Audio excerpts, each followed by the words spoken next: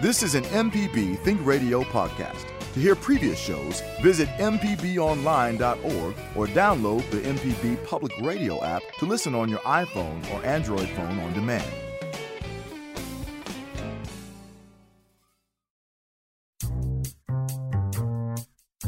Good morning. Welcome to Deep South Dining. Malcolm White here with Carol Puckett. Good morning, Carol. How in the heck are you?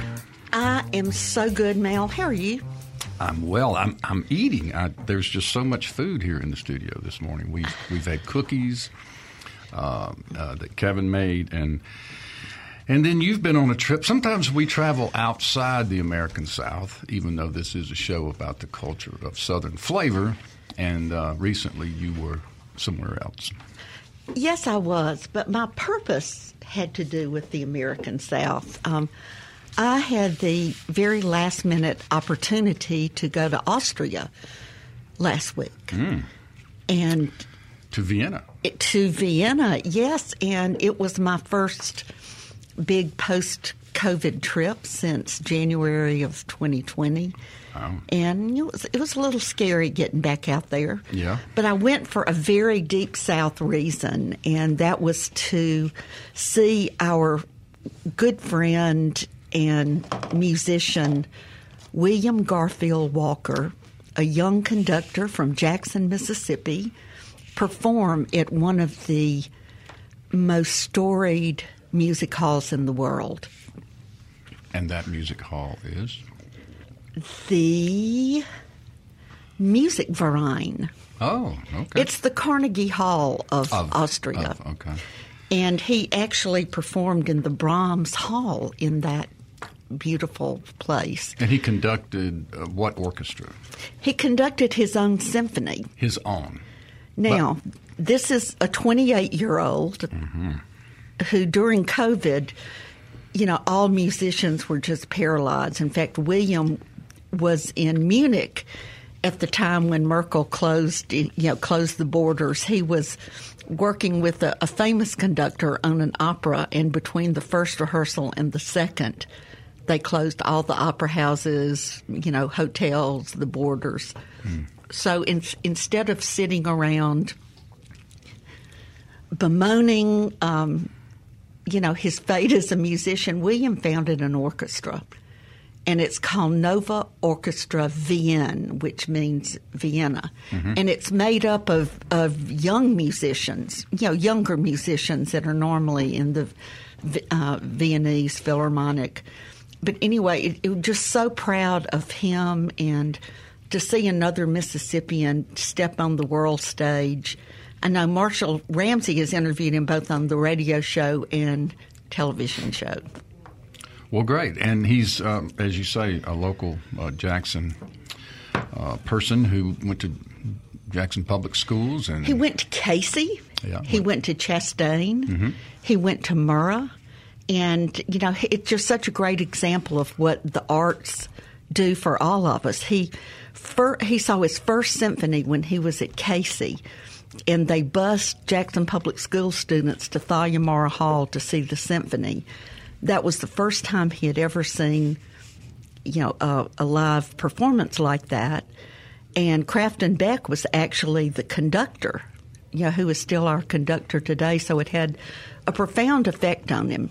Now, you know that Casey is a whole school.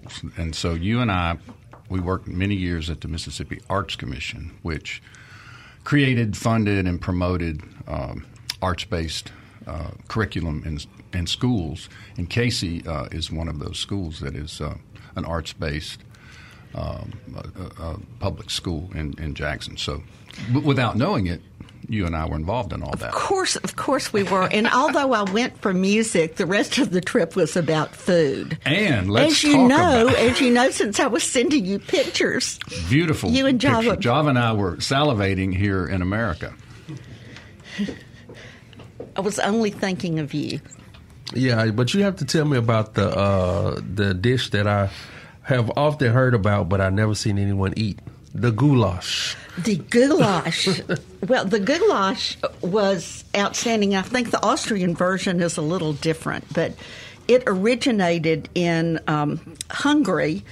But in Austria, they make it with the dumpling, and I'm not just talking about any old dumpling. Right. I am talking about a dumpling the size of a baseball.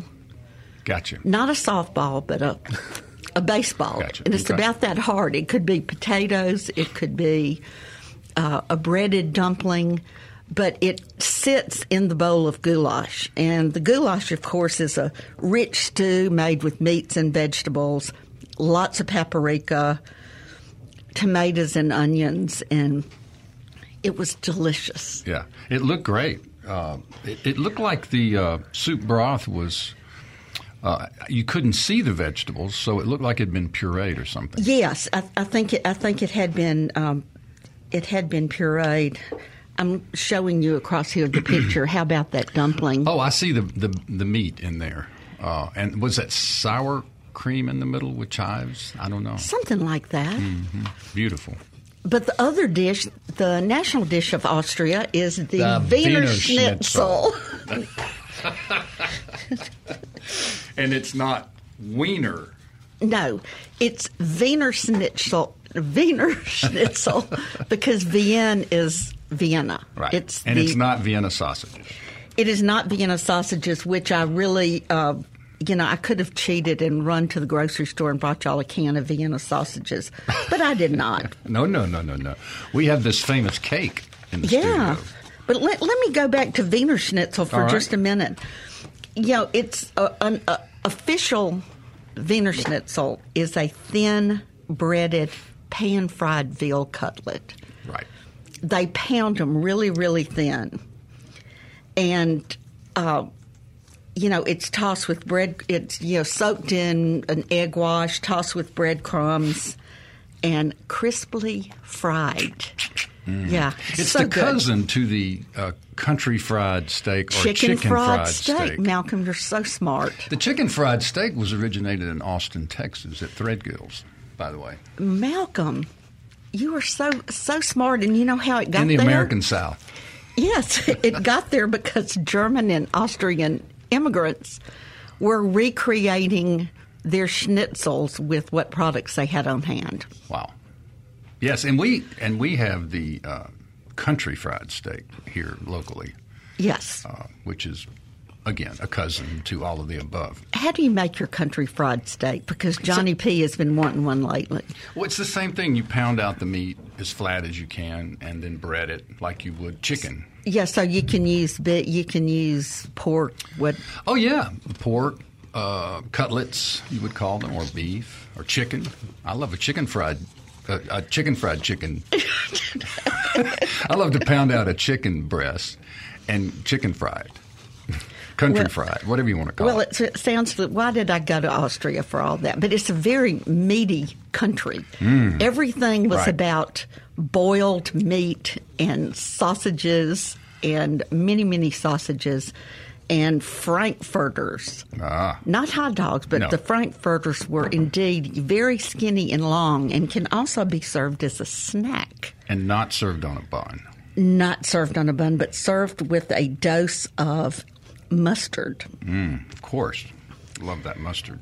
And I brought you a big old bag of fresh paprika. Oh, well, thank you.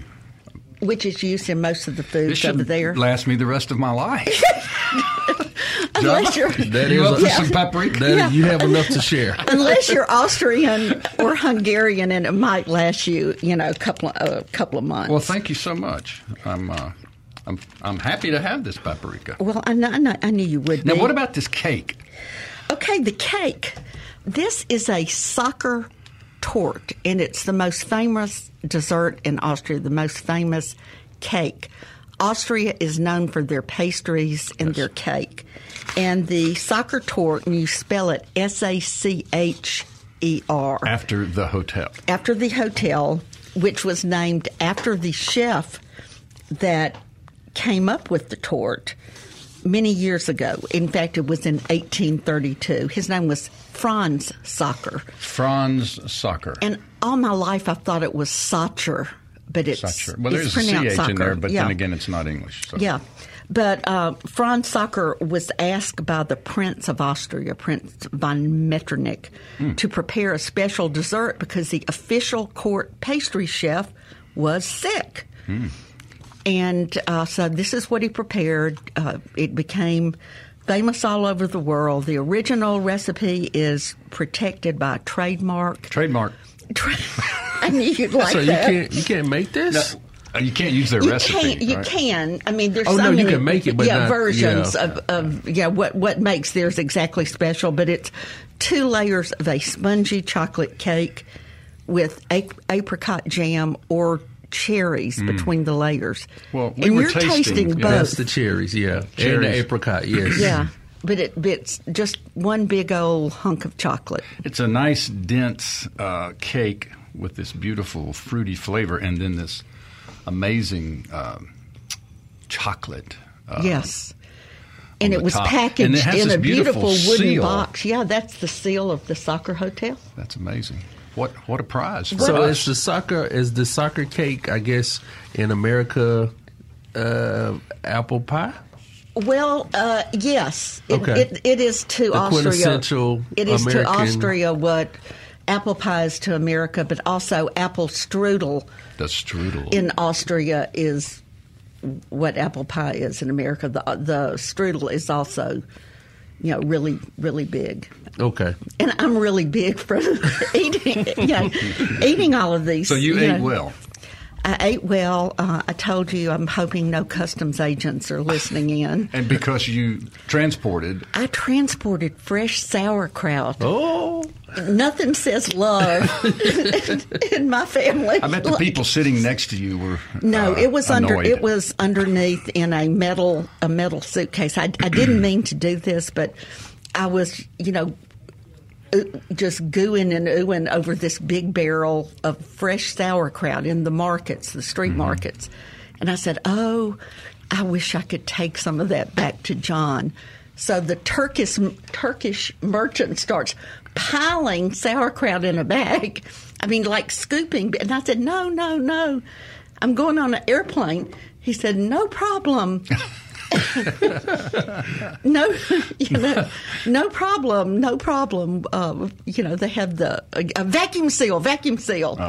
And so I made him unscoop it. I really thought I would just leave it at the hotel. I was kind of stuck buying it, but I brought a 3-pound bag of fresh sauerkraut to John. I brought the lovely chocolate cake to you, but John couldn't have been happier, and I made him choucroute garni, which is a sauerkraut-based dish with juniper berries and different kind of sausages, cooked into it. Did you bring those sausages back? I did not. Okay. I did not. Those are local sausages. But Whole Foods right now is running a special on these European-style frankfurters and all those. So anyway, you got the cake, he got the sauerkraut. There you go. Lucky us, Java. Yes. Well, Halloween is coming up. When we come back from break, we're going to talk just a little bit about Halloween. And we've got a Mississippian who's going to be on the Food Network tonight, I believe, Java. Is that right? And a pumpkin carving contest. You talk about pumpkin spice. Yeah, you oh, got boy. it. Here's our chance. We're going to take a break. We'll come right back. We will revisit an email about fig relish and try to answer that question. Is it proper etiquette to attend a dinner party without bringing a gift, Carol? Negative. Of course not. We're going to ask you to stay tuned. Carol and I will be right back after this short break.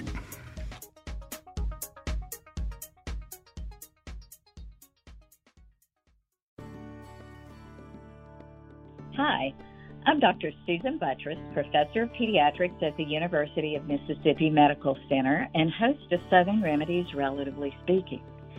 Join us as we explore issues that relate to you and your family, from mental health obstacles and family interactions to handling life's disruptions. Whatever the issue, let's try to figure it out together. You can listen live Tuesdays at 11 on MPB Think Radio, or you can subscribe to the podcast by searching for Southern Remedy on your preferred podcasting app. You're listening to Deep South Dining right here on MPB Think Radio. Malcolm White with Carol Puckett, our international traveler who has returned to the southern part of our country from a trip to Vienna, Austria, and has been good enough to share lots of insight and tasty bites for Java and I this morning. So we're on a roll.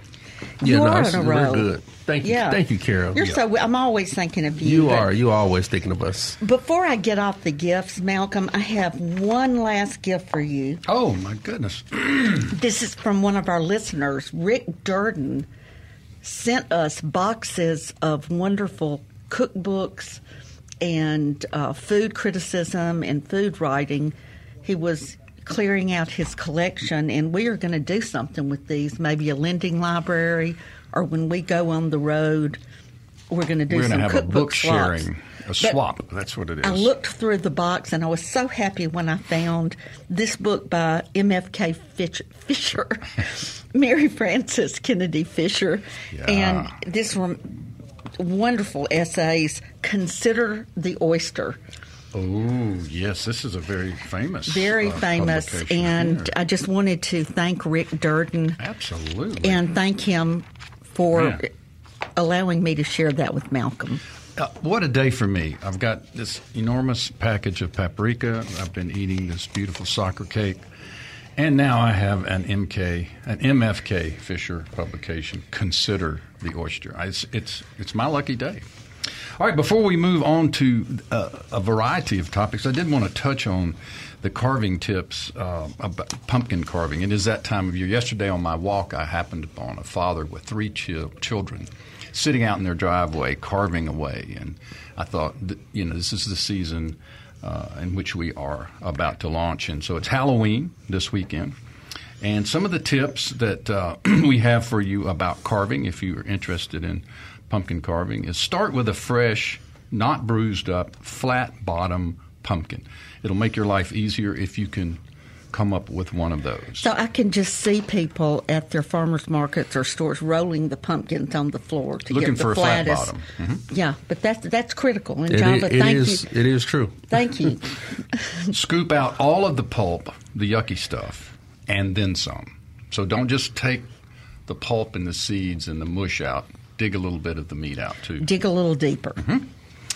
To keep your pumpkin fresh, you use petroleum jelly around the cut edges to seal in the moisture. Who knew? I mean, who ever heard of that? I think these are such great tips. Because if you don't do that, then it will dry out and get kind of cracky. Yeah, it kind of shrivels up in the pumpkin. Mm-hmm. And finally, my favorite, because we are pumpkin spice obsessed on this show, whether we want to admit it or not. It's sort of a standing joke with us.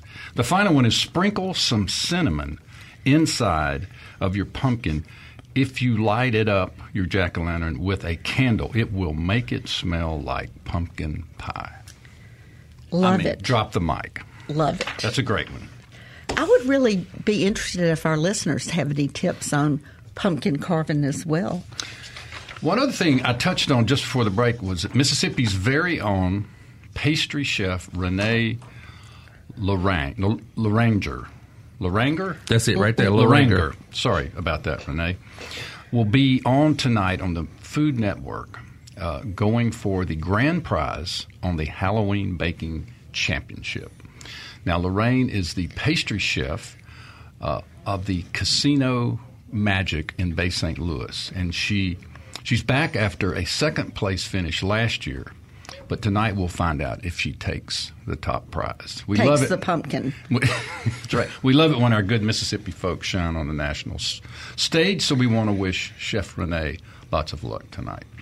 All right. So, Carol, it's coming around holidays. I mentioned first it's Halloween, then it's Thanksgiving, and then lo and behold, it's Christmas. So we love sharing holiday stories. And, last year, I think it was, we were on the cover of the magazine called Fine Tuning, and you shared a magnificent holiday story. So we're asking our listeners to share their holiday stories with us so we can share them with the rest of our audience. And I can't believe they haven't asked us to be on the cover this year, but October is not over yet. But one thing that kind of caught my attention this morning was a conversation I was having with Java during break. We were talking about what is the perfect gift to bring Right. when you go to someone's house for dinner or another entertaining function. And we answered the question, do you bring a gift? And we said, Yes. yeah, if you can. And what sort of gift is appropriate, I guess, is the next question. Why don't you start? Well, back in the day, I would always carry wine. It just seemed to be the most fitting thing to do.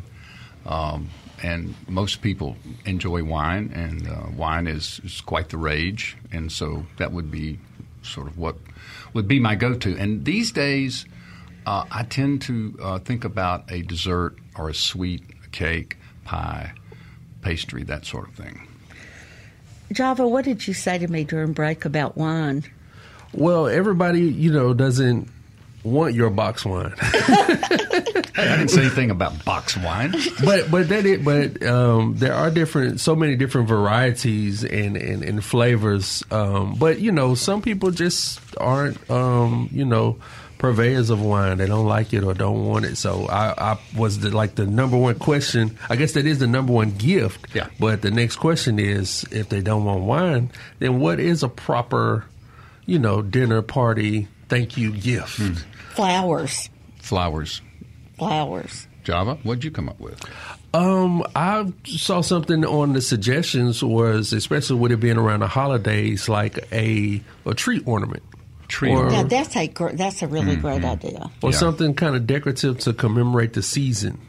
Yeah. That's a good idea. That's real good. My go-to gift, and I really think that gifts don't have to be expensive when you go to somebody's house. I love to take a condiment. Does that surprise you, Malcolm? A sauce, a dipping. I've given you many a sauce. I love a good. Carol and I never met a condiment we didn't like. That's true. That's true. But it's always fun to take somebody like an unusual jar of mustard, or I think I gave Malcolm last time we were cooking like a black pepper mustard squeeze bottle sauce. It was something really unusual. Or we had a pineapple habanero glaze that went on pork chops. It was great. We put it on a pork tender. Because either it's going to be really good or it's going to be really bad and becomes topic of, but either way it becomes topic of conversation. It does become a topic of conversation. So for our listeners, if you have a favorite gift that you like to take to people's homes when you are invited over for dinner or for a gathering, all you got to do is pick up the phone and dial us toll-free, 1-877-672-7464, and share with us what sort of gift you think is appropriate when dining in your friends' and family's homes. And now we had an email, Java, about green figs, which I thought was fascinating, right? Yeah, last week was our drive show, and Carol was out, but we did get this email last week, and it was talking about what to do with green figs because of the crazy weather this year. I'm wondering what to do with a bunch of green figs that look like they aren't going to ripen before the first frost. I was thinking I could make some sort of relish or chutney, but I'm wondering if you can suggest other options. It goes on and says he had a good crop of Jerusalem artichokes this year, so he loved hearing about the artichoke relish on a previous show. And then he was thinking that maybe he could do a fig relish with the figs that he already has. And so I did just some brief research. Our main researcher was out of the country, so I did just a quick search of green figs, and it was revealed that there is a Mediterranean tradition of making green fig preserves, that they actually sort of relish the green fig. But either way, so that's one option. And then we found that there is a great recipe, Carol, from our friend Julia Reed, who adopted this particular relish recipe for making fig relish. Well, I always love any time we talk about Julia Reed, who is sadly no longer with us, and one of Mississippi's greatest entertainers. And I love thinking of Julia with green fig relish. Yeah, she, I guess, Java, you found this recipe. Was it in one of her books? Well, it was actually from, I think, a writing she did with the New York Times. And like you said, it was adopted from another. From Jeremiah Tower, I think. Yeah, from Jeremiah Tower. But I thought it was really neat because we were talking about green fig relish, and then next thing you know, Mississippi's own Julia Reed had the recipe. The second item in the ingredient recipe is 8 large, fresh, it says ripe, mission figs. So I think you can do it with green as well as ripe. That's our take for this show today. You can make them. They can make a relish out of those green figs. Now, I have never eaten a green fig. Carol, have you? Yes, I have. And? There's some figs that are ripe when they're green. In fact, it's maybe called a honeybell. And they had some at the Mississippi Farmers Market. Do you know about the Mexican figs? Negative. The little small ones? Negative. Someone was telling me about those. I'm going to dig into that. And see what we can come up with. But that's our answer to our listener. Make a relish out of, and we can post this recipe, Java. Yeah, we'll put it up with the podcast. Okay. Yep. So if you have questions about anything that you're curious about, anything we can help figure out, we're here to do that. We always enjoy hearing from our listeners. We get emails. We also, you call from time to time, and we appreciate that. I was thinking the other day how fortunate we are, Carol, that we have the 3 legs of this show. We have the live broadcast, we have the podcast, which many people consume us via the podcast only because they can't make the 9 o'clock Monday morning gig. And then we have our Facebook page. Our Cooking and Coping Facebook page, and that's how we communicate with a lot of you. Mm-hmm. All right, we're going to take a break right here. We'll come back. We'll continue the conversation about making things out of green figs if we want to, or what's going on in your kitchen. We'd appreciate it if you give us a call, 1-877-672-7464, or shoot us an email at food@mpbonline.org. Carol and I are going to take a short break. We'll be right back.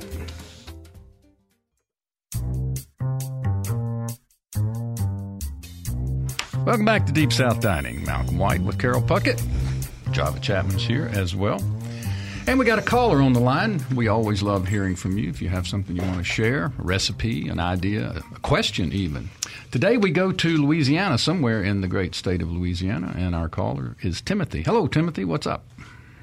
Good morning, y'all. Just a reminder that a pumpkin is a vegetable and can be served savory as they do in Africa. You know, yes, with indeed. meat. And I love a pumpkin soup. I will send you my recipe that I got from my second and favorite wife. I lost her 38 years ago to cancer. Sorry. Oh man, I tell you what. But I remember every day, and and this was one of her favorite dishes. One of my favorite dishes that she cooked was a Botswanan pumpkin stew. Ooh, with man. the meat cooked on a grill and then put inside the pumpkin to finish cooking. What sort of meat do you use, Timothy? Oh, well, Botswanans are big on beef, you know. Mm-hmm.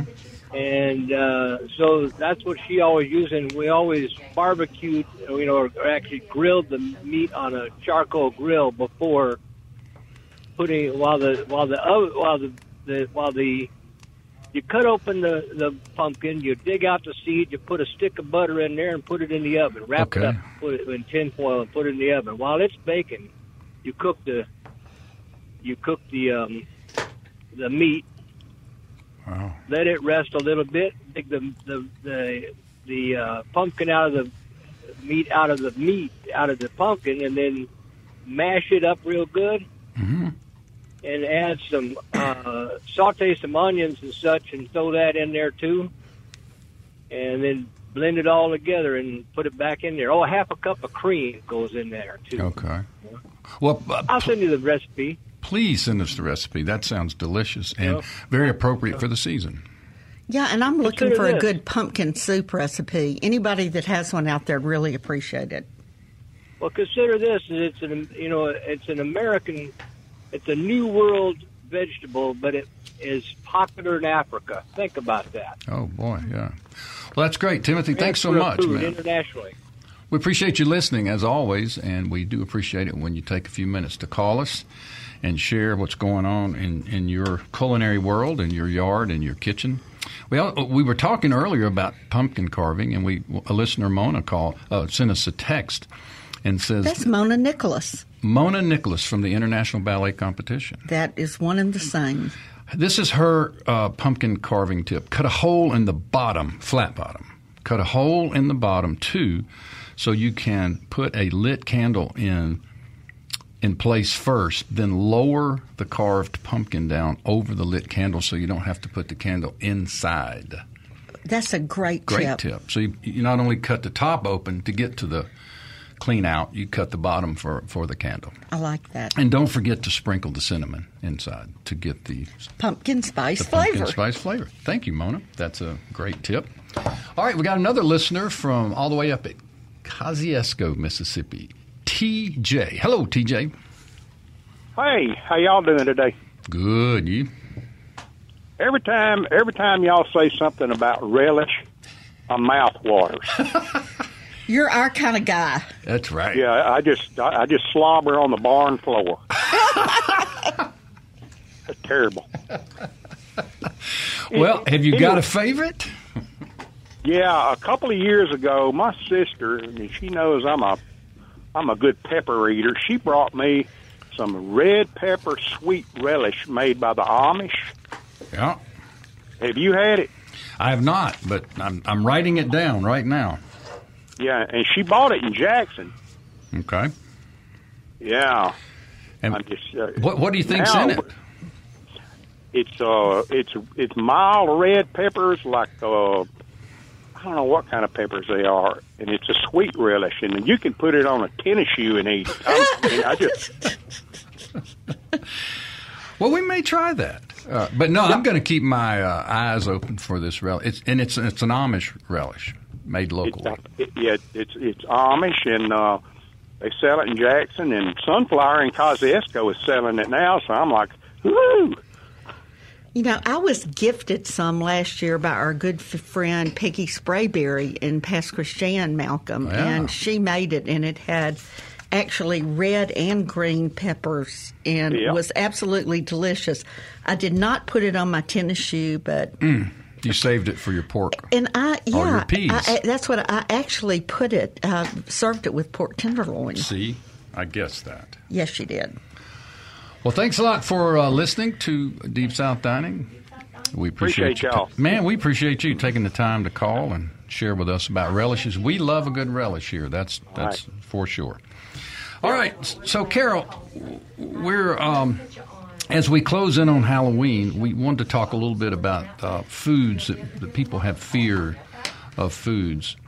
And sometimes they're kind of funny, and sometimes they're not so funny. So we have this whole list that Java found here of food phobias, people who fear certain things. Would you like to take a crack at pronouncing some of these? I will certainly try. Okay. I try to parentheses. I put a little... I like that, Java. I guess, not phonetic, but Javanetic pronunciation. First of all, I have none of these phobias.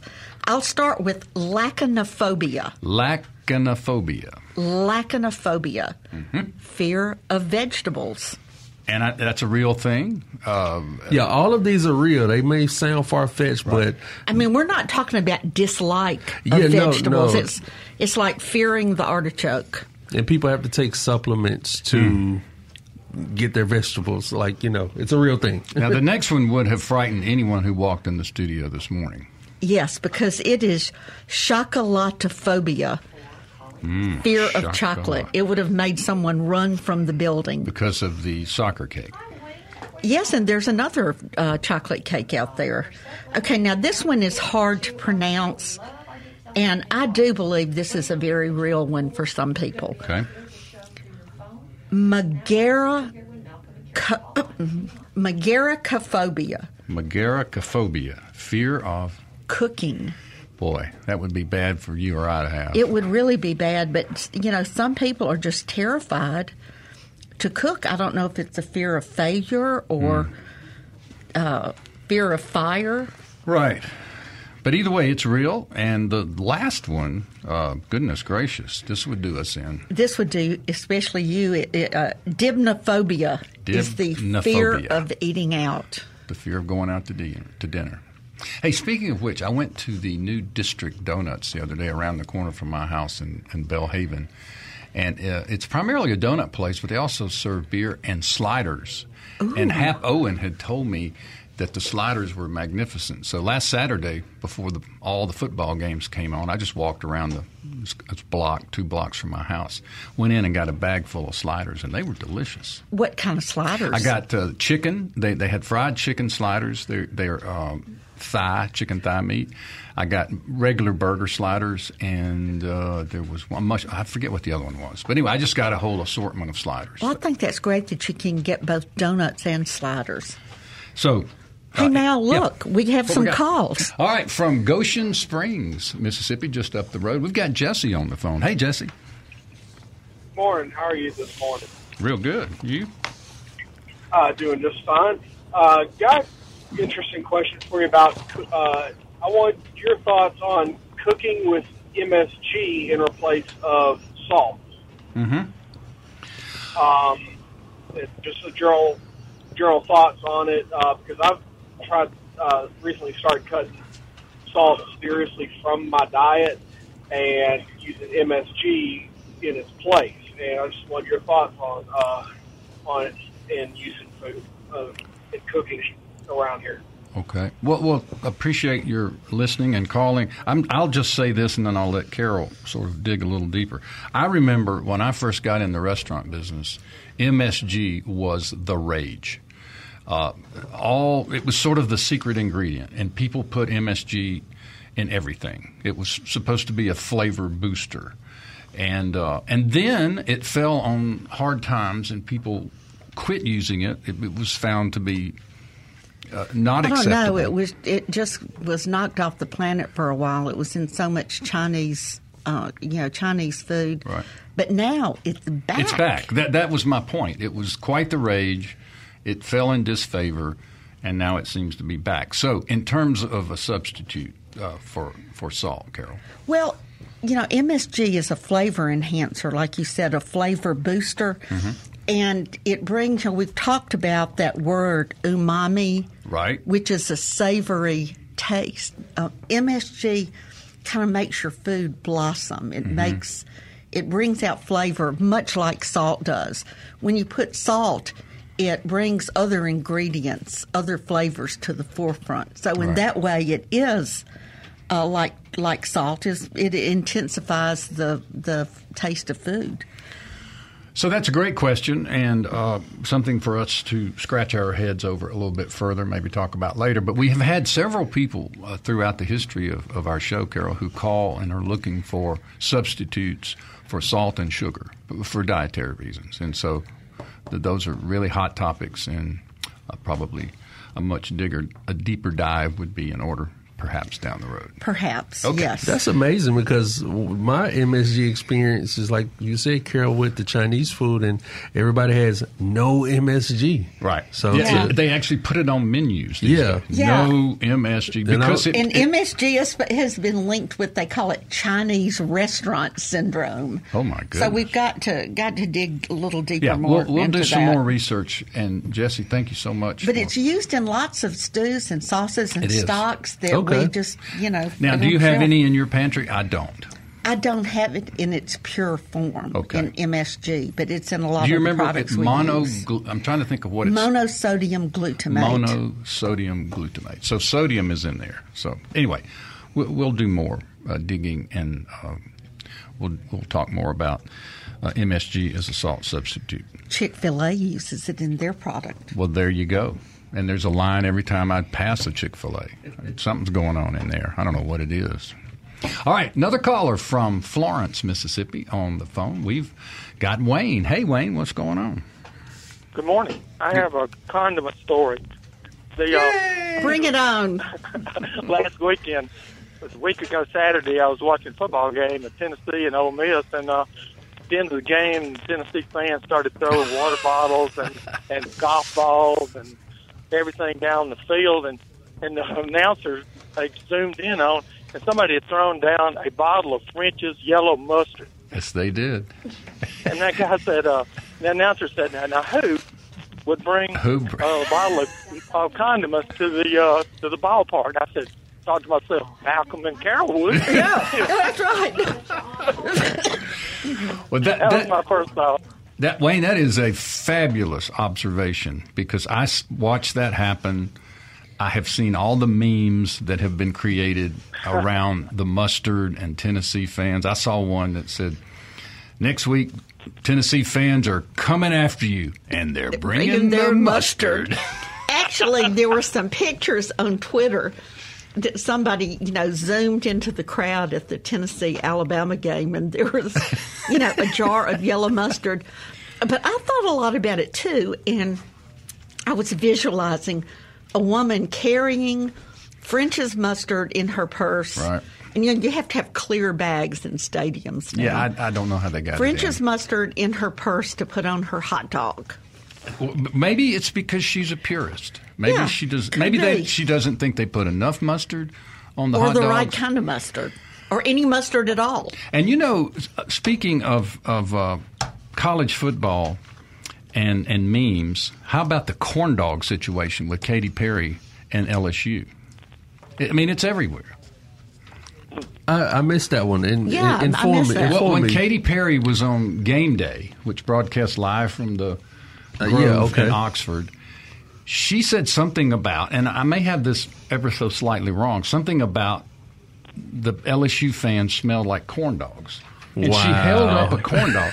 And so now there's all these pictures on social media on Ole Miss, particularly Ole Miss LSU weekend, with people holding up corn dogs.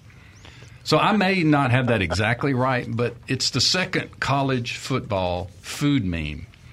Wow, Malcolm. In 2 seasons. So, no, Katy Perry was probably like 3 seasons ago. Anyway, we sure do appreciate you calling, Wayne. That's a good one. You've gotten us on a condiment roll here. All right. Enjoy the show. Thank you. Thank you so much. All right, we're going all the way to Mobile, Alabama now, and Mikey is on the phone. Hello, Mikey. What's happening?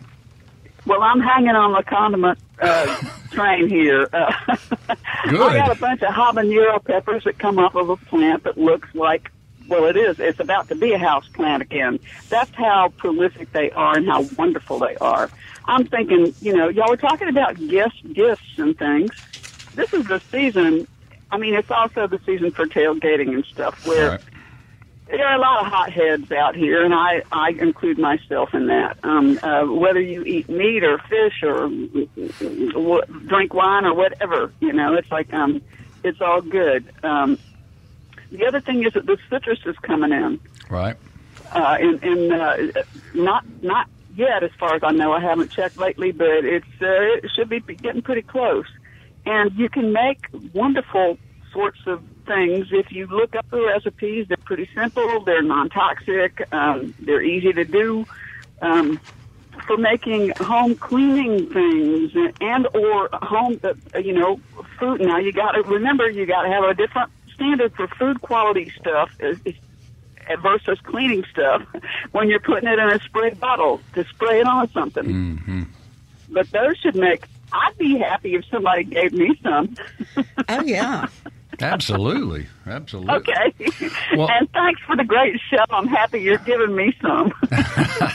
Well, thank you for listening, and we appreciate it when you call and report in from Mobile, Alabama. Just got a text from our North Mississippi correspondent, Chico Harris, is texting me to try to clarify the corn dog situation. And Chico would have firsthand knowledge. Chico would know like no one else would know. He knows where the best fried chicken is. He knows where the best hamburgers are. And here he says, a sports writer from Auburn started the corn dog / LSU thing, and Katy Perry just joined in when she was on College Game Day. And it just, from there, it went viral. So anyway, there you have it. That's the way we roll. Now, as we approach Halloween, Carol, we're going to talk just a little bit about haunted restaurants. Do you know any haunted restaurants or buildings where? Yes, Hal and Mal's in Jackson, Mississippi. Right. The upstairs of Hal and Mal's. My brother used to swear when he would be in the building alone that people would be upstairs moving law books and furniture and things around, and he would tell anybody who would listen that the building was haunted. So that's one. There's another one in Natchez, I think, which is the oldest eatery in Mississippi. That would be King's Tavern, Malcolm, would that be? That would be King's Tavern. It was built as a tavern and inn and the city's first post office. But in the 1930s, a skeletal remain was found of 3 bodies, 2 men and 1 woman. And they were found hidden in a wall behind the fireplace. And, of course, that's spooky and would make anyone scratch their head. Now, that place had been opened as recently reopened as a restaurant and a distillery. Do you know much about that? I really don't. I haven't been there in a while. You know, for a few years, I actually worked down there frequently, but hadn't been lately. Hadn't been to Natchez lately? Yeah, Natchez people. Let us know what's going on. I know there's a lot going on because they still have their festivals and there's several new restaurants. We'll have to do kind of a focus on Natchez, which is Mississippi's original creative economy. It's like one of the oldest establishments in the state, along with the Gulf Coast, Biloxi, Ocean Springs, and such. And I think it's well deserving of a road trip. Hey, for now you, that we can actually me, move and around Java, I want to bit. go to Fat Mama's and have a tamale pie. How about you, Java? Oh, yeah. We went there when Felder was on the road, and Fat Mama's Tamales is a Natchez destination. Well, when you were there, did you have a Fat Mama's Knock You Naked margarita? I plead the fifth. Java was working. He can't talk about that. Oh, sorry about that. Java probably got some of the mix to take home. I know he did. Yeah, not. you know, and a commemorative cup and a T-shirt. That's great. Well, Carol, welcome back to America. We're so glad that you returned to us from Vienna. I'm so glad I got to go somewhere, and I'm so proud of William Walker. I hope that he'll get to conduct and be in Jackson before the year's out. And thanks for bringing this magnificent cake, the soccer cake from the Hotel Soccer in Vienna. So next time I'll bring sauerkraut. Sorry that I dispensed it all. Well, we're not going to notify the authorities that you smuggled sauerkraut into the country. The only time I was really worried was when all the bags came off of the turnstile and they have those dogs walking around. Ooh, kraut-sniffing dogs. The drug dogs. You could easily be. They were going to get you, Carol. Absolutely. Well, happy Halloween, everybody, and thanks again for joining us here on Deep South Dining. Carol and I had a blast. Java, thanks so much. And oh yeah, no problem. I'm glad, Carol. It's a true sign of a good friend is you come off of a trip and you bring delicious goodies. Yeah, not the magnets or the shot glasses from the gift the store. Yeah, from the airport gift store. Like, oh, I forgot these. Like, no, you planned and you. I planned, and I walked all over Central Vienna looking for the cake. For the cake. The cake is outstanding. And, there we go. And this box that it comes in is a prize, too. Wooden box. Did you go to the hotel, or did you find it in a market? I did. I actually went to the hotel and got it. You know much about the hotel? Well, I ate dinner in the Red Room, so I did learn much about the hotel. Did you have Wiener Schnitzel? I had Wiener Schnitzel indeed. And goulash. Deep South Dining is a production of Mississippi Public Broadcasting's Think Radio. We are funded by generous contributions from folks just like you. Thanks. Our show is produced by Java Chapman. For my co-host, Carol Puckett, I am Malcolm White. Stay tuned now for Marshall Ramsey's show, Now You're Talking, followed by Southern Remedy at 11. And join us next Monday right here at 9 o'clock for Deep South Dining. And check out our Facebook page, Cooking and Coping. And we'd love to hear from you. And if you can't catch the show live, download the podcast. Thanks for joining us. We'll see you next week on Deep South Dining from MPB Think Radio.